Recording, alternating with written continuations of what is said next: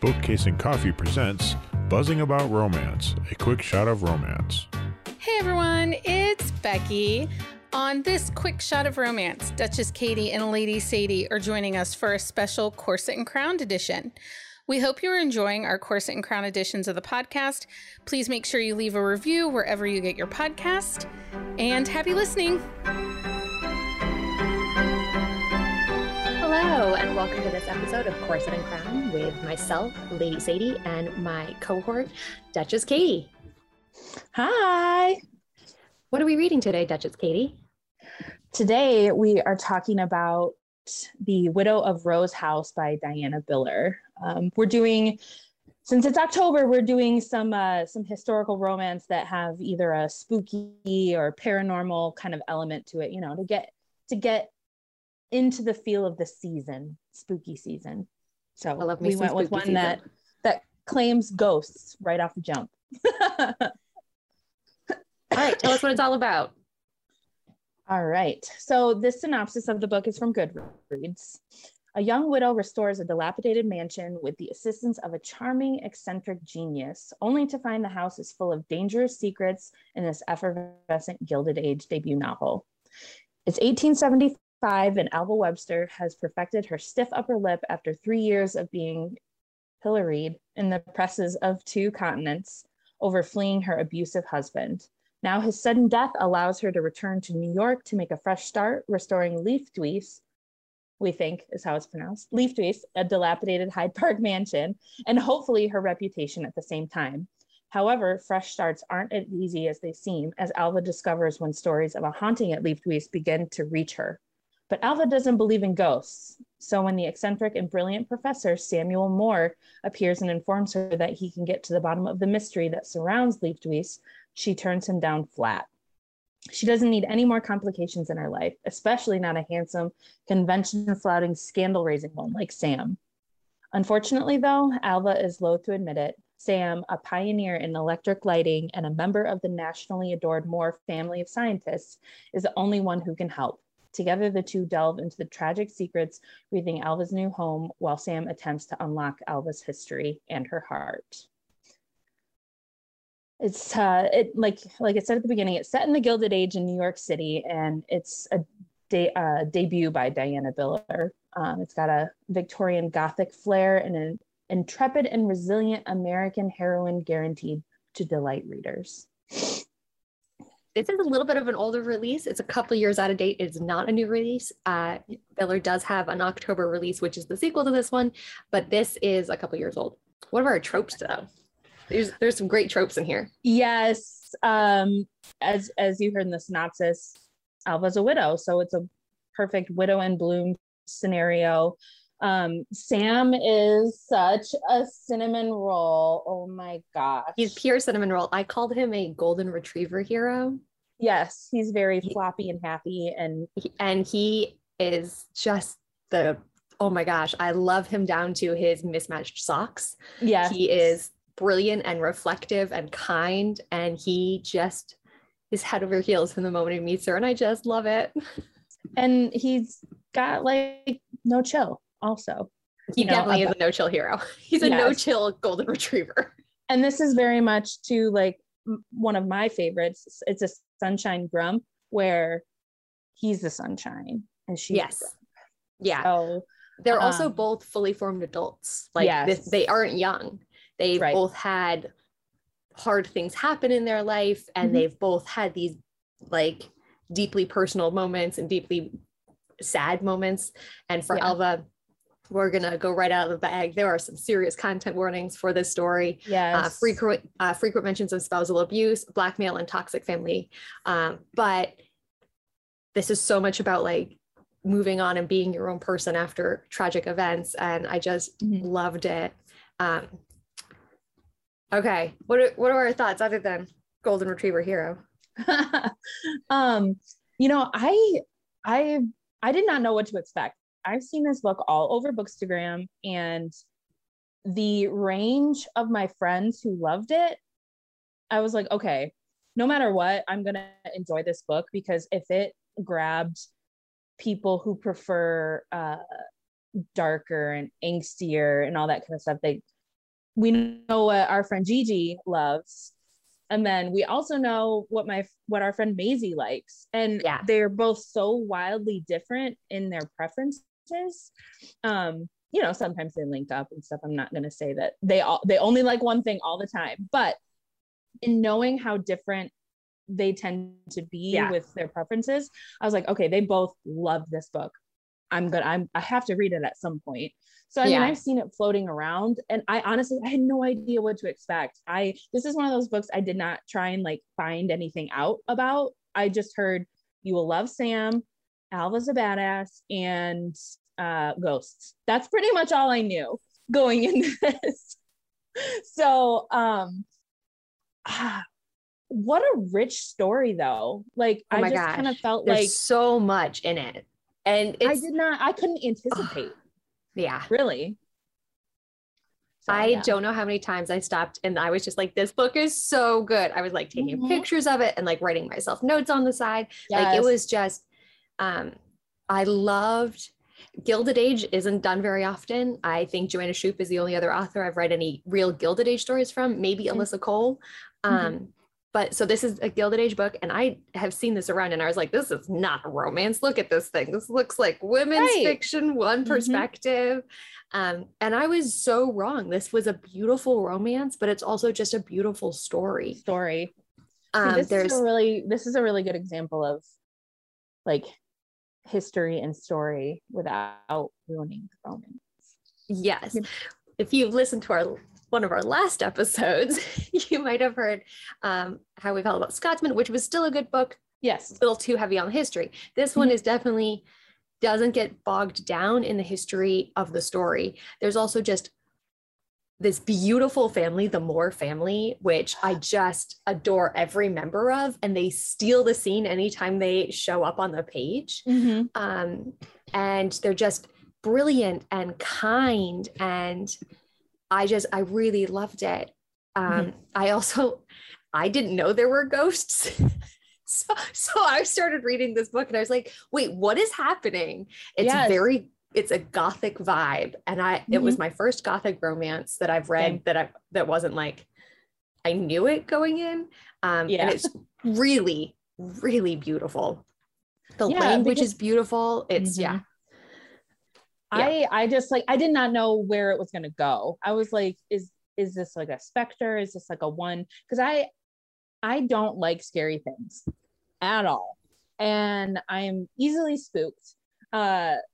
So I was just like, okay, what is this going to be like? What is going to happen here? Like they even brought up, talking about like old hauntings and things like that, like the ghost stories that you quote unquote know. And the only scary thing that I've ever liked is Supernatural, which is really not that scary. The show with Jared and Jensen, like, it went on for 15 years and they do a lot of folklore in it. So in my mind, I'm, recalling all of these old like episodes and scenarios of what to do when there's a ghost haunting an area and when their haunting extends beyond where you believe it should, all this other stuff. So I'm like, it was so easy for me to suspend my belief because I had heard it and seen it in a different way before. So I was like fully immersed in this book. And that's how I knew too, that for me, it was a complete winner because, I was able to just like, I felt like I was sitting there having the conversation or like just with Sam and Alva or whoever was in the scene. I was just like sitting there, like observing, like, yeah. Yes. This is good. It had some really rich history, not only talking about like, which I had to look up because dates in my brain, not great. It references the Civil War. And I was like, wait, no, that's not. And he was a medic. Yeah. So there's that. And Sam talks about having been forced to make armaments and how that haunts him. But also it talks about institutionalism and hiding away family members that don't fit. And how that so mirrored Alva's life of her parents just abandoning her to this incredibly horrific man. And it's just, that was super intense for me. I also am so curious because I haven't gotten to finish the next one in the series. It sort of is the Paris side of the story. And what's happening in Paris during not the revolution, but sort of the turn of the century. And she references living in Montmartre and living this like crazy artist life. And I'm really fascinated to see if that really comes up in the next one as well. But the ghost, it is a little spooky. It's a little spooky, especially towards the end. Especially when you figure out like what's actually happening, like as far as the ghost goes, because it's not like you're not going to get a white sheet floating into your house. Like that's not what this is, you know. It's so much more intense. It's so much more detailed. As somebody who is afraid, again, of many things, like I'm just kind of like, okay, this seems way more plausible than any other kind of like ghost story. So I'm like, okay, I'll remain very far away from haunted things or supposed haunted things. I also really like sort of the parallel story of like, there's the haunting, but then there's being haunted by your own past. Right. And when those things collide in Alva, it's really fascinating. And I also love when she references the house is warmer when Sam is there because he's just full of light. Sunshine. And he's the light and the sunshine and the darkness for her. And it's so beautiful. I also deeply love that. You're right. He has no chill. The dude climbs in a window. Yeah. Like he's just got zero chill about anything. Yeah. I'll be there. I'm coming. Don't worry. Don't think about it. I'm coming. Like, and I get like some, like, I get some serious, like absent-minded professor vibes from him too. You know, he's just like always, he has an idea and he needs to write it down or he needs to sketch it out. And I just like, I love when somebody can be that aloof about something, about life or ideas, but can be so attuned and paying attention to their partner, you know? I mean, it's just like, he wants to figure out how to lace her boots faster. Like the details in this book. It's like, oh, that must take you forever. Think how many days you lose tying up your boots. How many hours? And because he timed himself untying his boots like right away. Also, I love at the beginning of the book when Alva meets his family and they're talking about how successful and wonderful his parents are. And she knows who they are. She finally put it together. Alva recognizes who the famous Moore family is. And he talks about how successful his parents are. He's like, my mom is actually like way more brilliant, but she's a woman. So like Sam is also very aware of the shortcomings. He's absent-minded, but very aware at the same time. Like he just decides if something doesn't matter. Like when he's at dinner with the investors and they want him to do something and he just spaces out because he's like, this is boring to me. And that's when he catches. And then I'm just going to stare at this very pretty woman in the red dress. This is much more interesting. Yes. He's got priorities, our Sam does. He does. Matching his socks is not a priority. No. I also love the found family vibes, like his friend Henry, who is obviously adopted and must have a tragic backstory. So therefore I will love him. And I hope we get his story because I think the next book is Benedict, Sam's brother. Benedict is Brightest Star in Paris. And so that's the brilliant doctor brother. Yes. But I'm very excited. Yeah. But I do think this is one of my favorite Sunshine heroes because he also never is the pushover. Like people assume he's a pushover because of how kind he is. And I deeply love when there was a Sunshine hero or heroine or just anyone who people assume is going to be easy to manipulate and easy to push around because they're kind. And that is not how it goes. And I love that because just because you're kind doesn't mean you're a pushover. And you don't see that a lot. Like I know when people assume that I'm overly nice is that I'm a doormat. And I loved that Sam wasn't a doormat at any time. Right. He didn't push Alva, but he also didn't give up. And he was trying to be in her corner all the way. And like when she's threatened, he is low-key feral. He's a grumpy dog. He's a grumpy golden retriever. And he's got some good self-awareness, because towards the end of the book, he wanted to solve all of her problems for her. But for her, she needed to sort her shit out on her own and didn't want to drag him into it. This is, of course, like the whole, you know, I don't want to say third act breakup, but I mean, it is, but it's not. It's essentially, it is almost a third act breakup. Yeah. But it's not so dramatic that it gets drug on for so long. You know, it's just kind of like, she wants to do things on her own and in her own time. And she does not want to have, like, she's always had to rely on somebody else who has always fucked her shit up. So, you know, it's, you know, and him coming to finally realize, like, he listens to her because he gets so going in his own mind that he wants to just keep steamrolling forward, but he's not going to steamroll anybody to get there. It's just it's this very delicate balance. And I think Diana Biller did such a good job of keeping Sam pure and good. Yeah. And not too pushy. So I think suffice to say, we both love this book. We did. Yes. We definitely loved this book. Yes. I also thought it was closed door. It is not. Gigi said that she gave me a lifetime guarantee that she will never suggest a closed door romance. But it's not like overly steamy, but there is definitely love scenes, and they're so beautiful because it definitely shows the difference between sex and making love. Yes. And also Sam is bound and determined to make her enjoy it, and it's a good time for everyone. Yes. For everybody involved.